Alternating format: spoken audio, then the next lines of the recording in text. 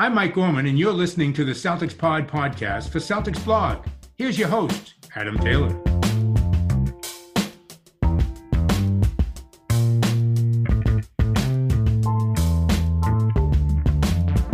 What's going on, Celtics fans? Welcome back to another episode of the Celtics Pod. As usual, I'm your boy Adam Taylor, and as usual, I'm joined by my boy, Mr. Will Weir. We're live on Facebook.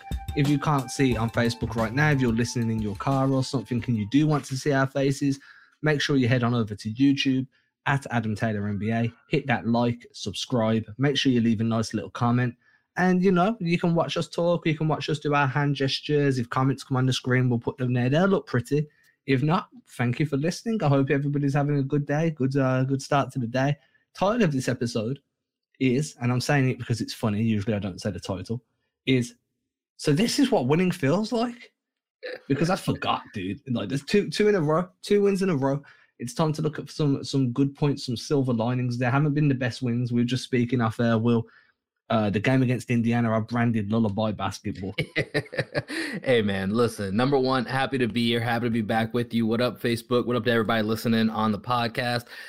Hey, man, it's a win is a win is a win. Lullaby basketball, so we talked about this just to give some context to people listening. Like halfway through the second quarter last night, pretty sure the score is like 30-24. And there was a moment where I caught myself and I thought, like, man, did I doze off and miss something? Because it felt like there was a gap, whether it was the time was wrong, the score was wrong, or I was wrong for falling asleep. But it was just kind of the way the game was going. And I even tweeted this last night. It felt like at times, just listening to Mike Gorman on the call, that he really didn't know what to make of that game last night. Like, even he was kind of struggling. Celtics voice, the voice of our generation, of multiple generations. It felt like for him, he was even struggling to get through that game. So, at the end of the day, there's too many games like last night that have gotten away from this team. And to their credit, they found a way. They found a way, which sometimes in those ugly, ugly games, that's all that matters. So this is the thing, right? First of all, what up, Chris Draper, leaving a message on Facebook saying pretty ugly win, not going to lie. You don't know, man, it was bad. He definitely ain't lying. So I remember clicking into the game and I saw the length of time. So I didn't know the score, but I saw that this game went on longer than normal. And in my head, I'm playing that Kevin Hart moment, where he's on stage. I was like, oh, no, that bit. No. Yeah, and I'm like, I know what this means. Like, I know that it means that either something went really good and the team surged back, or something went really bad and Boston had to really claw for whatever the result was going to be. And, man, there was times in it I was just like, dude, what is happening here, man? Like you said, midway through the second, neither teams broke 40. Tatum shooting bad from 3. It was just a rough watch. But you know what? And I tweeted this out earlier today as well.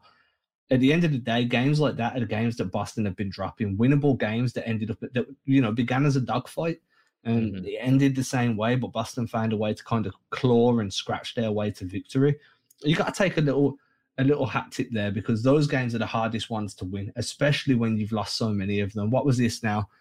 3-11 is it now, where the game's been under 5 points or something? Yeah, stupid. It was 3-11. It was, yeah, and the funny part was Indiana has the same record in close games. So both teams were 2-11 last night going into that final couple of minutes in these tight games. So, to your point, like we said, you just got to get them.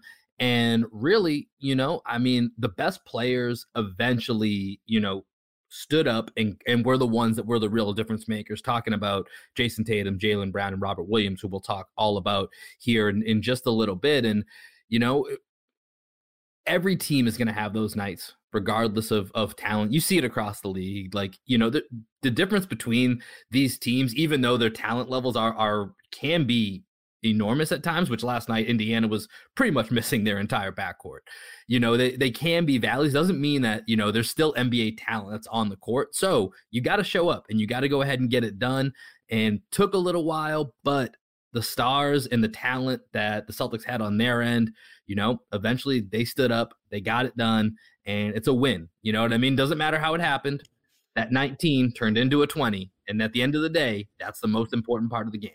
Yeah, I mean, look, man, I see a lot of people like, oh, they beat They beat a team with guys on 10 days. They beat a team with guys that were playing in Europe a week ago. In my opinion, I'm like, yeah, you're right. You know, I can't argue. You're stating facts. But at the same time, these are the teams that are really going to come at you because the guys that are on those 10 days, the guys that have been in Europe their entire career, they've got nothing to lose. They're playing with house money right now, trying to earn a long-term contract.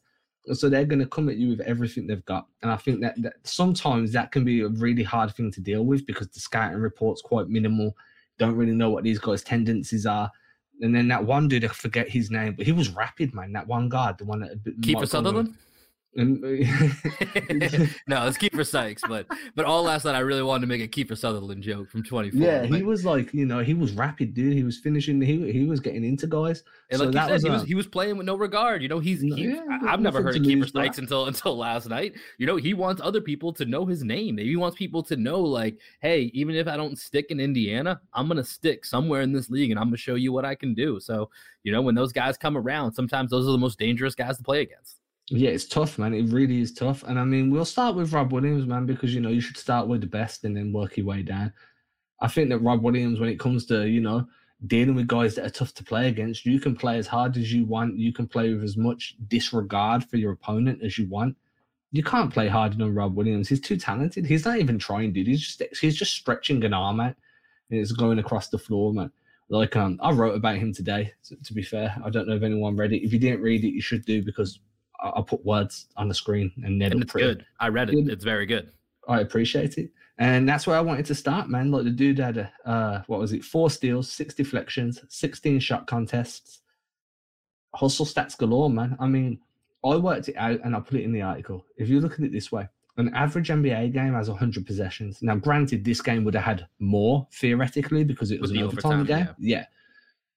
But let's just base it on 100 possessions. Rob Williams, at a bare minimum, impacted at least, let's say, 17% of all of Indiana's offense. That's not while he was on the floor. That was overall offense. Robert Williams altered or impacted 17% at a minimum of what the Pacers were trying to do. Now, you can tell me that Sabonis is good or he's like a fantastic, you know, if Sabonis is good, but Sabonis didn't have that level of impact, and this is the difference. I think that Sabonis is the more skilled player, but I think Rob Williams, with his athleticism, his ability to get up and down the floor quickly, he's the more impactful player. And right now, what the Celtics need is very highly impactful players. Rob Williams has been the best player on this team for a while in terms of impact. Yeah, I mean, he's the ceiling raiser. You know, he's the one that, you know, regardless of what happens with some of the other pieces on this team, he's the one that can take this to the next level with his improvements, with his level of play, with, you know, with his engagement. And last night he was awesome.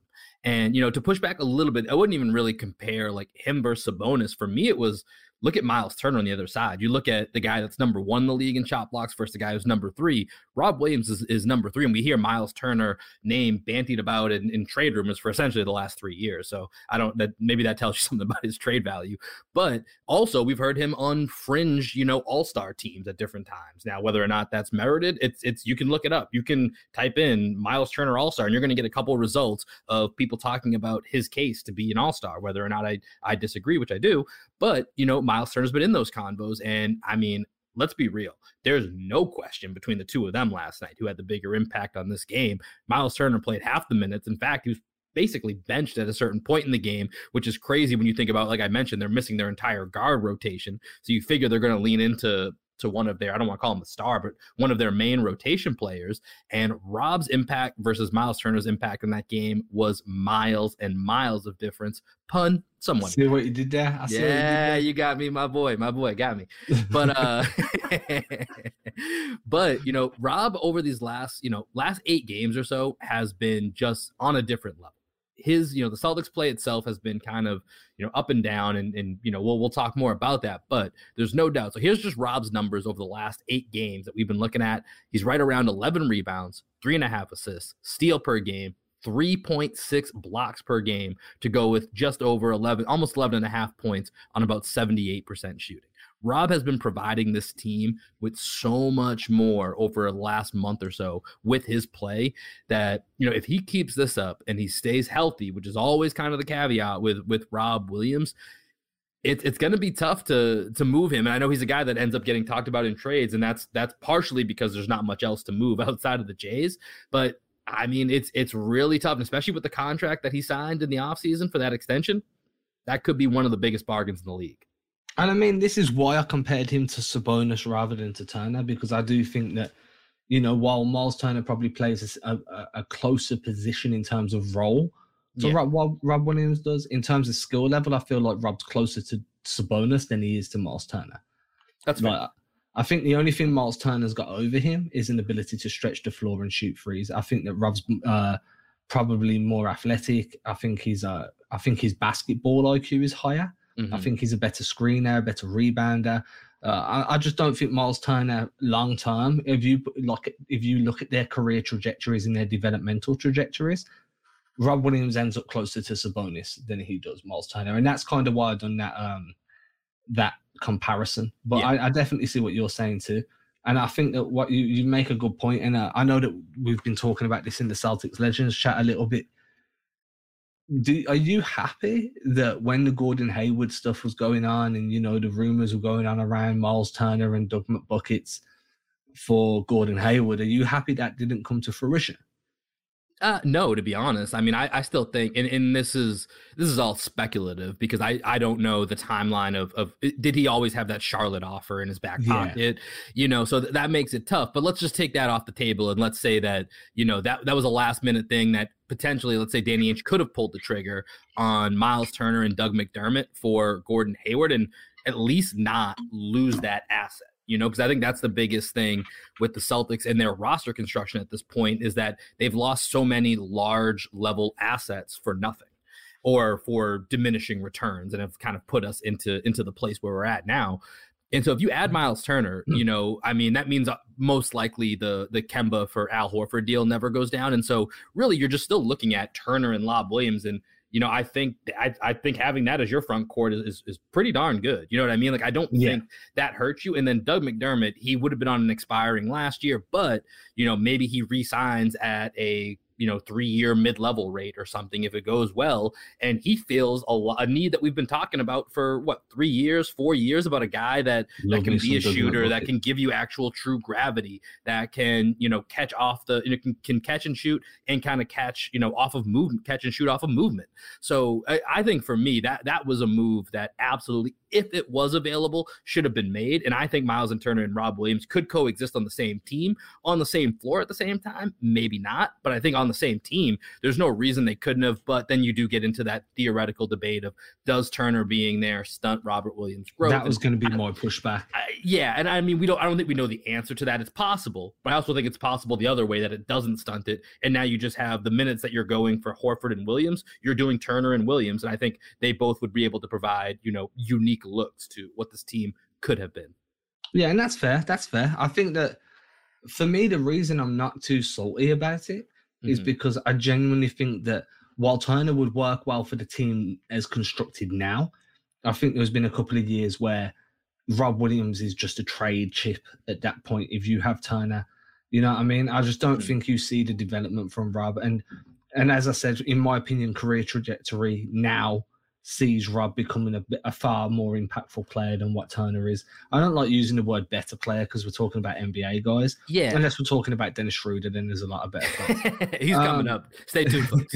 We got Chris again saying we could have had the Twin Towers had this trade happen. We could have, but it wouldn't have made a difference when you come up against Cleveland with their trio of towers. That's the only downfall there.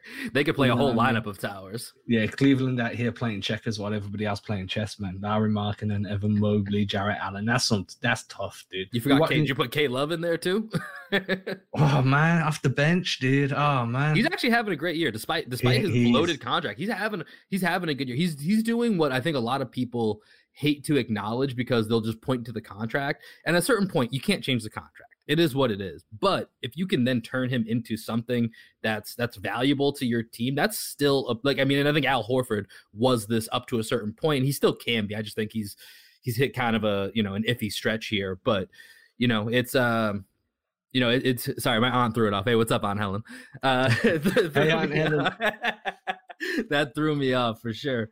But I think Kevin Love to that point, not going to live up to the contract. but is still a very valuable asset for the Cavs right now.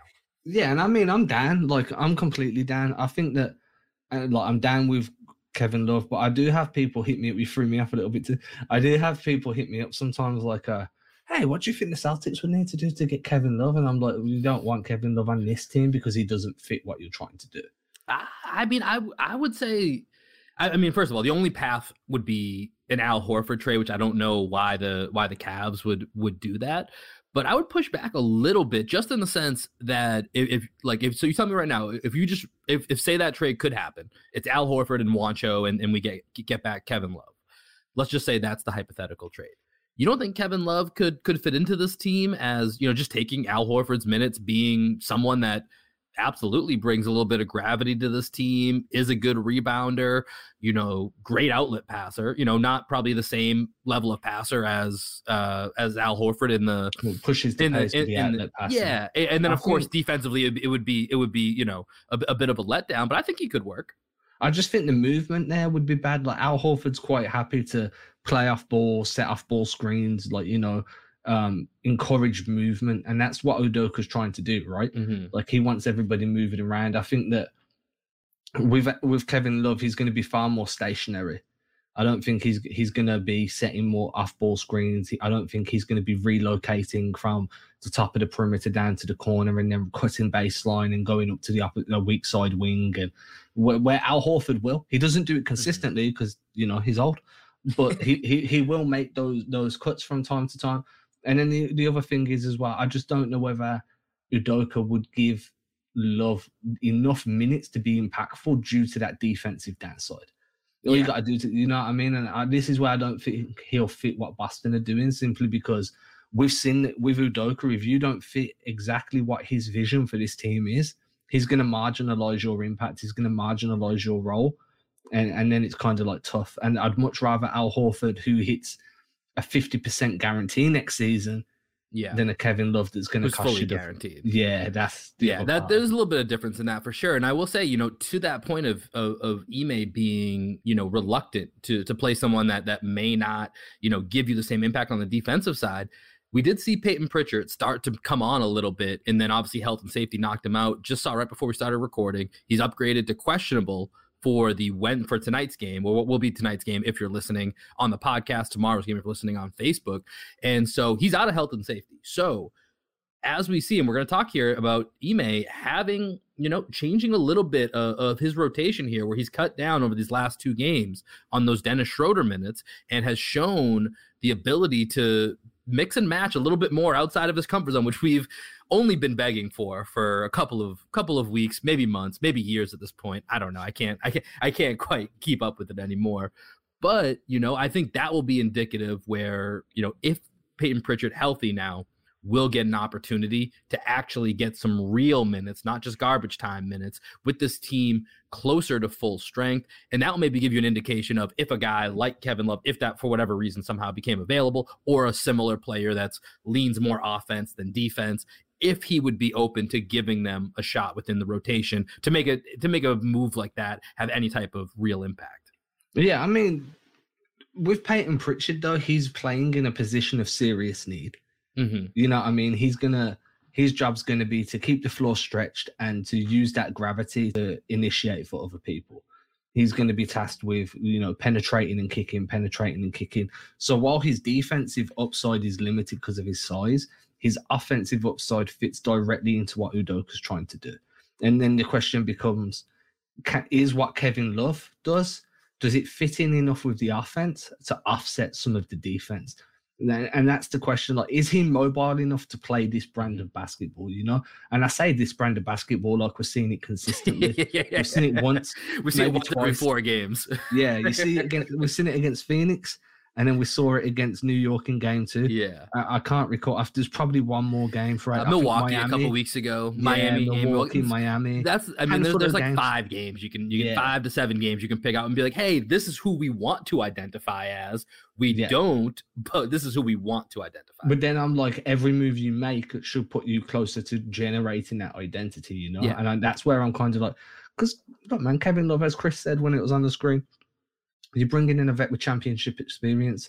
But at the same time, it's not like Kevin Love is a good vet. This is the same Kevin Love that was, having straps a year or two ago, temper tantrums. Yeah. Yeah. Just he's shown signs of change in this year, though, Adam. I mean, like he has accepted that reserve role. And I mean, I think I think him seeing that the team was going to be more successful this year probably influenced that. Has he actually changed, or has the team just got better? Do you see what I'm saying? I don't know. Yeah.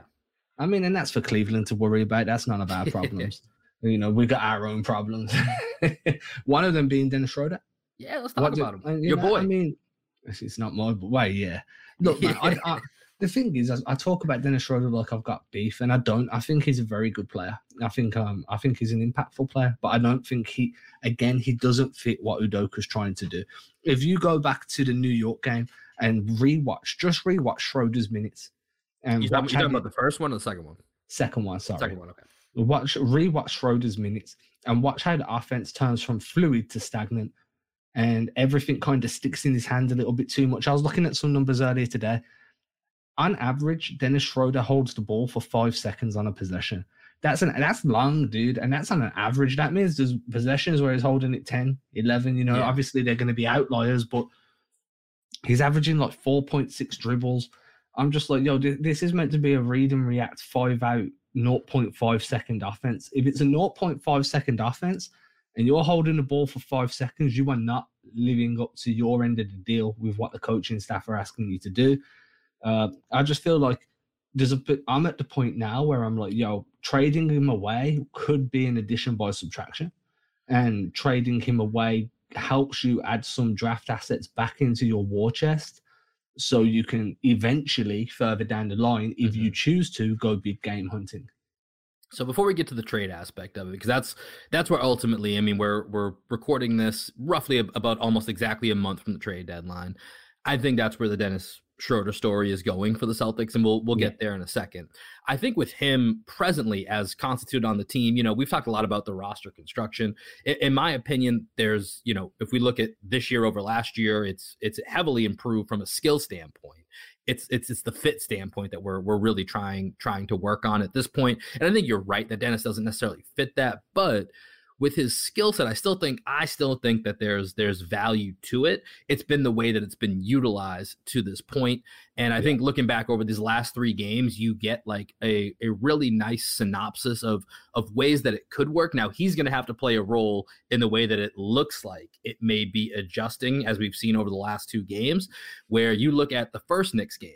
And I think if you chop off the last about 4 to 5 minutes that he played, that's like the perfect Dennis game. He had like 20 points, 4 rebounds, 3 assists, whatever it was, only 1 or 2 turnovers, and he applied pressure to the rim. He hit a couple of shots. He helped balance out the scoring load so that it didn't all fall to the Jays, and we had like a third scoring option that we could count on. You take out those last 5 minutes when that's just not the closing lineup that we need to go to, and we don't need to go into that conversation anymore. Like, that's the part that you need to get rid of.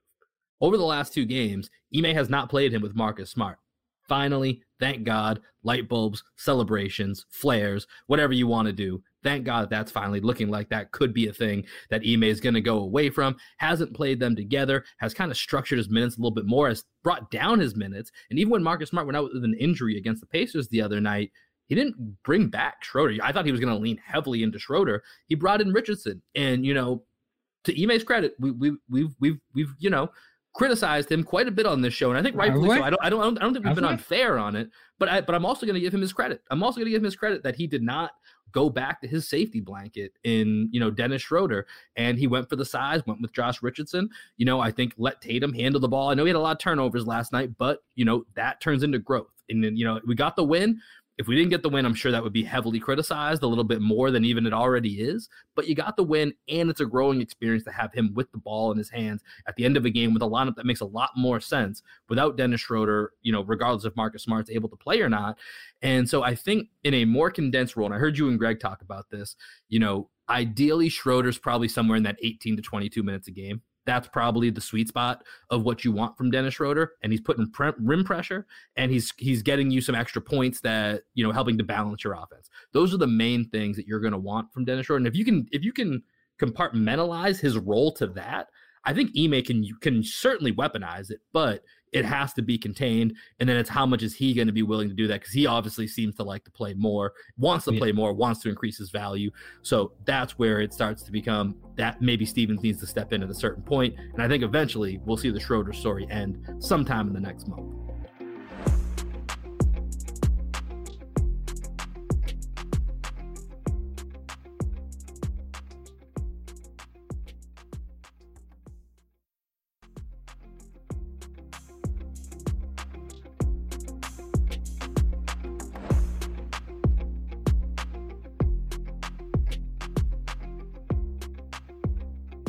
So, like, I completely get what you're saying, and like, I agree to an extent. You know, you're gonna have an impactful guard that can come off the bench, run the high pick and roll, get to the rim, pressure the rim, hit guys with kickouts, all the good stuff, right?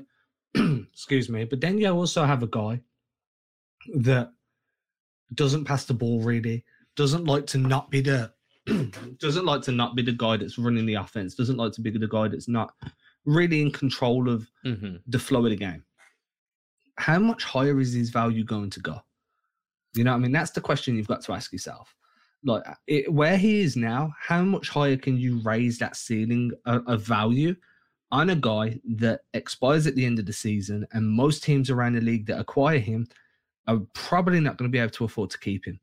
You know what I mean? So when I'm like, oh, you want to stop that war chest so you can go big game hunting in the future, I'm not saying the picks you get back for Dennis Schroeder are going to allow you to go big game hunting, but it's a start, right? You can start adding things into that chest.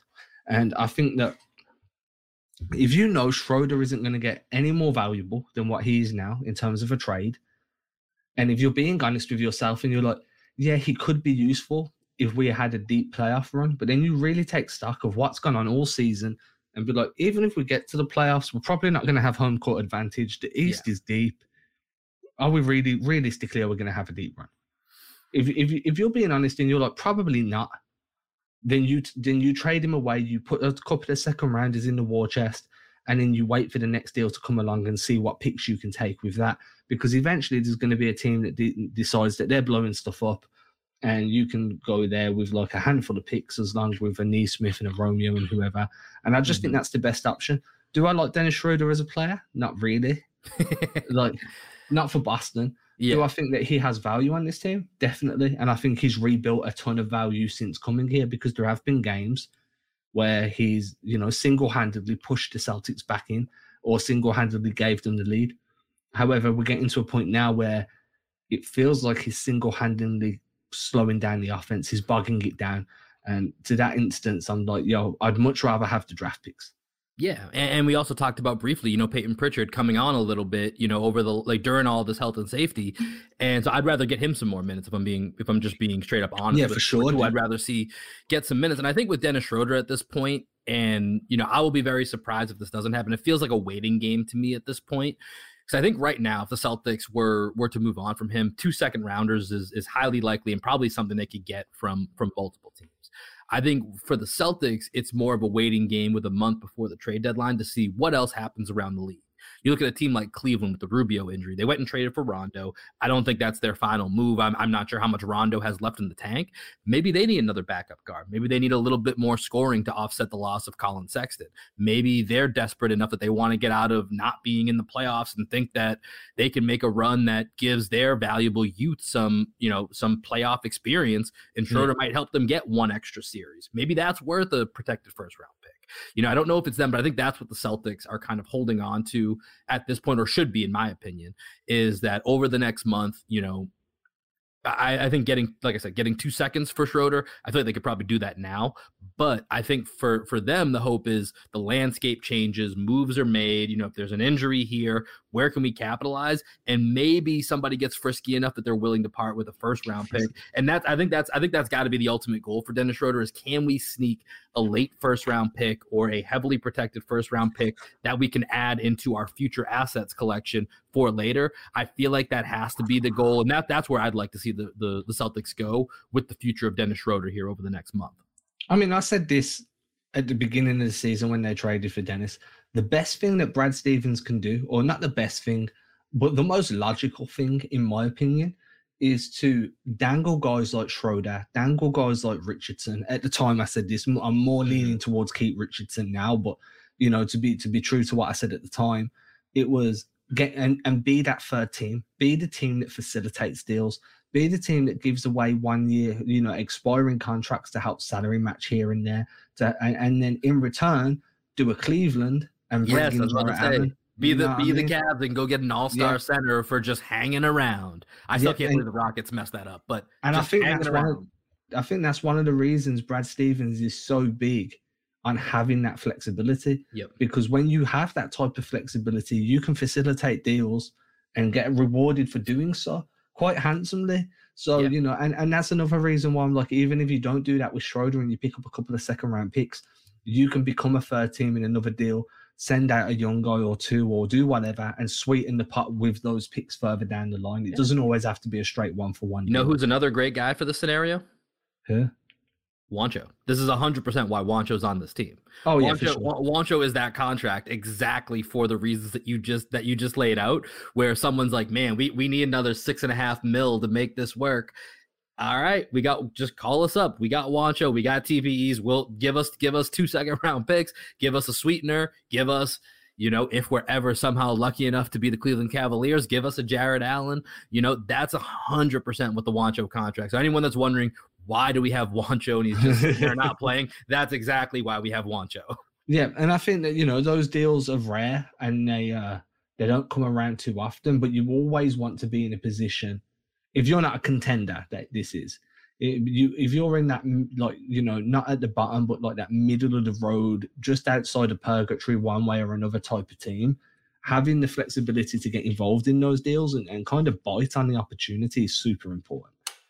And that leads me to another young guy that I think the Celtics really need to rebuild some value with, because he could be another guy that would be a sweetener in a deal, and that'd be Nesmith. They sent him down to Maine. I don't know if you watched that game. I ended up watching the Red Claws. Got a couple of highlights. I didn't see the full thing. I saw his final stat line and everything. Yeah, they're still the Red Claws, man. I like them being the Red Claws. I vote for Maine Red Claws over Celtics. So he looked good, man. He was shooting off the move. He looked good. He had a few assists. I think it was like 9 rebounds, 5 assists or something. The only downside was the ball was in his hand quite a bit, and he made a couple of bad mistakes because of it. You know, turnovers here and there, a couple of errant passes. Some of it was more like he was out of control, which is, you know, his nickname's Crash for a reason, right? Yeah. But what encouraged me was I was like, man, the Celtics are finally doing something to develop this dude. He's not getting minutes in Boston. We don't know when he's going to get minutes in Boston. So send him down to the G League and let him develop, let him play, let him rebuild his confidence down there, scoring on a bunch of dudes that, you know, just don't have the level of experience he does. I mean, this is a guy that was playing against the Brooklyn Nets in the playoffs last season. People forget that. Yeah. That Nesmith was like, you know, a consistent role player on that team against the Nets. And now he can't sniff any minutes. So playing in Maine's a good idea. And then hopefully you can give him a bit of a platform at some point in the season, let him rebuild some value. Again, it's going to need to be soon if you want to do it for the trade deadline. But he's just another guy. I'm like, if you're not going to play him, try and flip him for somebody you're actually going to play, dude.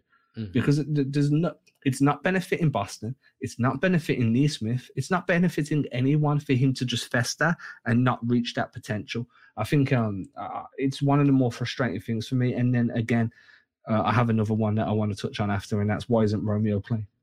Yeah, let's stick with Nesmith just for a second here, because I was happy to see, and it's funny because there was kind of a mixed reaction of people on Twitter when that news came out, like, oh my God, this couldn't be, you know, a worse reflection on Aaron Nesmith. He's being sent down to the G League. It was like, no, this is what he should have been doing, you know. And I don't know if there was, you know, some COVID type, you know, rules that were preventing this because of testing and all that, depending on, you know, what part of the last 2 years we're talking about.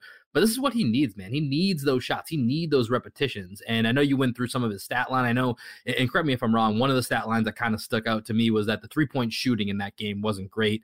Granted, it's one game. He had a lot of movement off the dribble, a lot of shots in the lane that he got that he was able to connect on. But it's really that 3-point shot from an NBA skill, you know, NBA skill wise that we're looking at him to develop to really help this team, both in the short term and long term. And, you know, he even talked about his shot not being, when he came back, his shot not being where it needs to be, but it's going to take those repetitions. It's going to take game repetitions. And even if that's the G League over, you know, over actual NBA games for now, I think that's still better than just the reps he's getting in practice or in the gym, with the team. So I like the idea of him spending a little bit of time in Maine here. Like, to your point, I don't think that he's really going to have too much of an impact trade deadline wise this year. I think it's more, what else can he do rest of this year? Because he came on real strong second half. Yeah. He was, I mean, that's why going into the season, we've talked about the taking Rob out of it, like the young four, Grant, Peyton Pritchard, Aaron Nesmith, and Romeo. And going into the season, I fully expected Peyton Pritchard and Nesmith to be the ones that have the biggest impact on the season. And thus far, it's been Grant and Romeo. So I definitely had some high expectations. You and Greg we're even calling for him to start the season. Yeah, I still think that would have been in the starting lineup. And and for me, I was thinking that was my ideal scenario for the end of the season, is that he plays his way in there. Having that discussion. And it just hasn't been that. So I think for him, the key is just getting more reps. We've talked about shooters needing a rhythm. That's definitely where Aaron needs, but I think he needs a little bit of confidence too, to be honest. Yeah, and I mean, this is where the G League comes into it, right? The confidence. And you're probably right. It's not going to be around the trade deadline. Maybe it'll be towards the summer. If he has a good second half of the season, plays well, you can start trying to make a move in the summer. He went 2 of 7 in that game for the Celtics. 2 of 7, okay. Yeah, for the Maine Celtics. And as Chris says, are the Celtics ever good at shooting from free? Unfortunately, no. Not recent history. But there again, I'm like, yo, there's a player there in Nesmith where I'm like, we talk about Doug McDermott as a movement shooter and somebody that can really hit the free ball on the move. That was Nesmith's game, and I think that once his confidence is there, maybe it can be his game again. But Udoka's got to be willing to let it fly. Do you know what I mean? And then, like I said before we got into Nesmith, I feel like Romeo's all of a sudden fell down the pecking order, shall we say? And Romeo gives you defense, but I feel like maybe he doesn't feel like Romeo's shooting is at a level that's going to give you the spacing that you need. It's weird. I mean, his shooting has fallen off quite a bit. It has from the beginning of the season. So I think that part is fair, but it's interesting. We gave Ime some credit for balancing some of those smart Schroeder minutes, and I think not necessarily the Pacers game, but the Knicks game right before that. He learned I think one of the things that's really tough for me is his minutes distribution on a night-to-night basis. Isn't great. And there's too many times where hey, I wonder if some of the reasons that our fourth quarters are so bad is that we're relying on 5 to 6 guys that are all playing around 35 minutes, and they're just getting a little gassed towards the end, that they don't have the proper breaks where you're squeezing in 5 to 10 minutes of development for guys like Nesmith, Romeo. Those aren't necessarily, those can't be a bad thing, because they're also, while you're developing one part of your roster, you're getting rest for, your stars to be able to be at their best at the end of the game. And so last night, referring to the Pacers game, it was a little bit more of that imbalance with some pretty heavy minutes. Smart goes down late in the game with that thigh contusion, which throws it off a little bit, but it still makes you think back to earlier parts in the game, like, if you could have gotten, some guys like Romeo who caught a DNP, like if you got him a few extra minutes, maybe Josh Richardson isn't playing 37, who I thought he had a pretty up and down game against the Pacers. Like maybe he only needs to play 30 and those 7 go to Romeo, and maybe only, maybe Tatum or Brown get a few extra minutes and you get to 12 or 13 minutes for Romeo. And I mean, I think that's entirely reasonable. And even with some of his struggles where his shooting hasn't kept up, I still think there's ways that Ime needs to work him and work Nesmith in. And when Pritchard gets back, like even if you don't think that they're going to close that game, they're not going to be those guys in the fourth quarter. You need to get those that are going to be there a little bit of time to rest so that they're performing at their optimal best for that time. Yeah, for sure. And that's been a constant struggle for me. That's been frustrating. I thought the Knicks game, second one, he did really well with it. Ime, that is. This game, I thought it was back to a little bit more of that struggle. So, we'll have to see how that continues to go. And I mean, Scal said something similar right during the game. Like, I remember him saying, look, one of the things that first-year coaches really struggle with is their minutes distribution, understanding how hard you can ride a guy. And like, I think we've all looked at Ime's rotations and the fact that he's running JT and JB into the ground a little bit and being like, man, what are you doing? You could throw Marcus and Rob in that too. I mean, we talked about the fragility of Rob, and, he's been great over these last 8 games. He's playing about 32 and a half minutes, played 41 and a half minutes last night. Like, that's always scary about catching up to a guy that doesn't have a great track record when it comes to injuries. And I'm just like, man, I don't think especially at this point in the season, like, You know, you're not even at the All-Star break yet. I'm so used to the Brad Stevens, I'm going to experiment until February type of mentality that when I see somebody trying to settle into a rotation this early, I'm like, dude, you don't do that. You know what I mean? And really, it's just with that used to Brad Stevens. We had years and years of it. But at the same time, the one good thing about the way Brad experimented with rotations, with lineups, with rosters was everybody was fresh all the time. Do you know what I mean? Obviously, the injuries still happen because they're inevitable, but people were fresh coming in. And I do get concerns about that. You look at it and you're like, is Tatum, you know, Tatum's not really going to get a rest over the All-Star break by the looks of things with the way the voting's shaping up. So he's going to be in the All-Star game. So he's not resting until the end of the season. And I'm like, the more you play, the more stress is on your body, the more risk you have of a gnarly injury. So I do kind of, I'm like, man, I'd just like Udoka to kind of peel back a layer or two on here. And you've got the young guys to develop, and you've got a bunch of fans just on your back every game. Like, play the young dudes. So it's hard, man. But overall, whatever he's done for the last 2 games worked. Yeah, I mean, we've seen improvement. That's what we've been begging for because we've seen mild improvements. Like, I feel like, you know, like the things that have been driving me, you, and Greg crazy are simple things that he hasn't been making adjustments to. Yeah, and you know, like not playing Smart and Schroeder together, or playing them together less, because at times with you know health and safety in the way the roster's set up, like they're going to have to share the court at some point together. That's inevitable. But in key moments, and when you have a fully healthy team, being able to separate the two, like that's a very small thing that I think, you know, increases the potential of this team that he's just been reluctant to do. And so it's little things like that if he can continue to build on them, it at least gives you a little bit of hope and can let me, you, and Greg breathe a little bit easier. I mean, I'd like that. Very much so. Very much so. I mean, I'm happy to wake up and watch victories, but I'd like to watch good victories. Not lullaby victories. Yo, put you back to sleep. You wake up in the morning to fall back asleep to that game. Yo, look, so I told you before, man. I ordered my Dunkin' Donuts coffee online. I get it delivered. You can't buy it anywhere here, so I pay in dollars. I'm paying about $19 a 500 gram bag of Dunkin' Donuts coffee. Hey, man. But I'm like, I want to wait sometimes. Yeah, dude, because I want to sit down in my, like, you know, I put my Celtics shirt on, I put a hat on or whatever. You know, I make myself feel like sit down in my Dunkies and watch the Celtics game. And bro, I had to have like 2 or 3 cups because I was just like drifting, like, oh, man, it's like 10 a.m. I got a bunch of work to do and I'm just like drifting. Like I can't start work until I've seen the game, and this game is long. Yeah, so it was a long game last night. I always go back to that game against the Pelicans last year that took 3 hours. Oh my God, that was one. To be honest, actually, you know what? I think that might have been one of the first times that we podcasted together was around that time. But that was one of the longest games I can ever remember watching in NBA history, maybe. Yeah, it was long, dude. And like I was watching this one yesterday. Like this one isn't as long time wise, but man, it feels like it's twice as long. It was a real it was about 3 times less entertaining than that one. Yeah, that's what I mean. It was just a choppy flow. But do you know what? Sometimes you got to be able to win dirty and win messy. And they managed to do that, man. So, you know, to quote the great Dominic Toretto, it doesn't matter if you win by an inch or a mile. Winning's winning. That's right. Now, with that, we have a bit of a different outro today because Spotify has added the ability to leave ratings on podcasts. So we're going to have to just reword things a little bit. So if you're listening on a mobile device, then head over to whatever.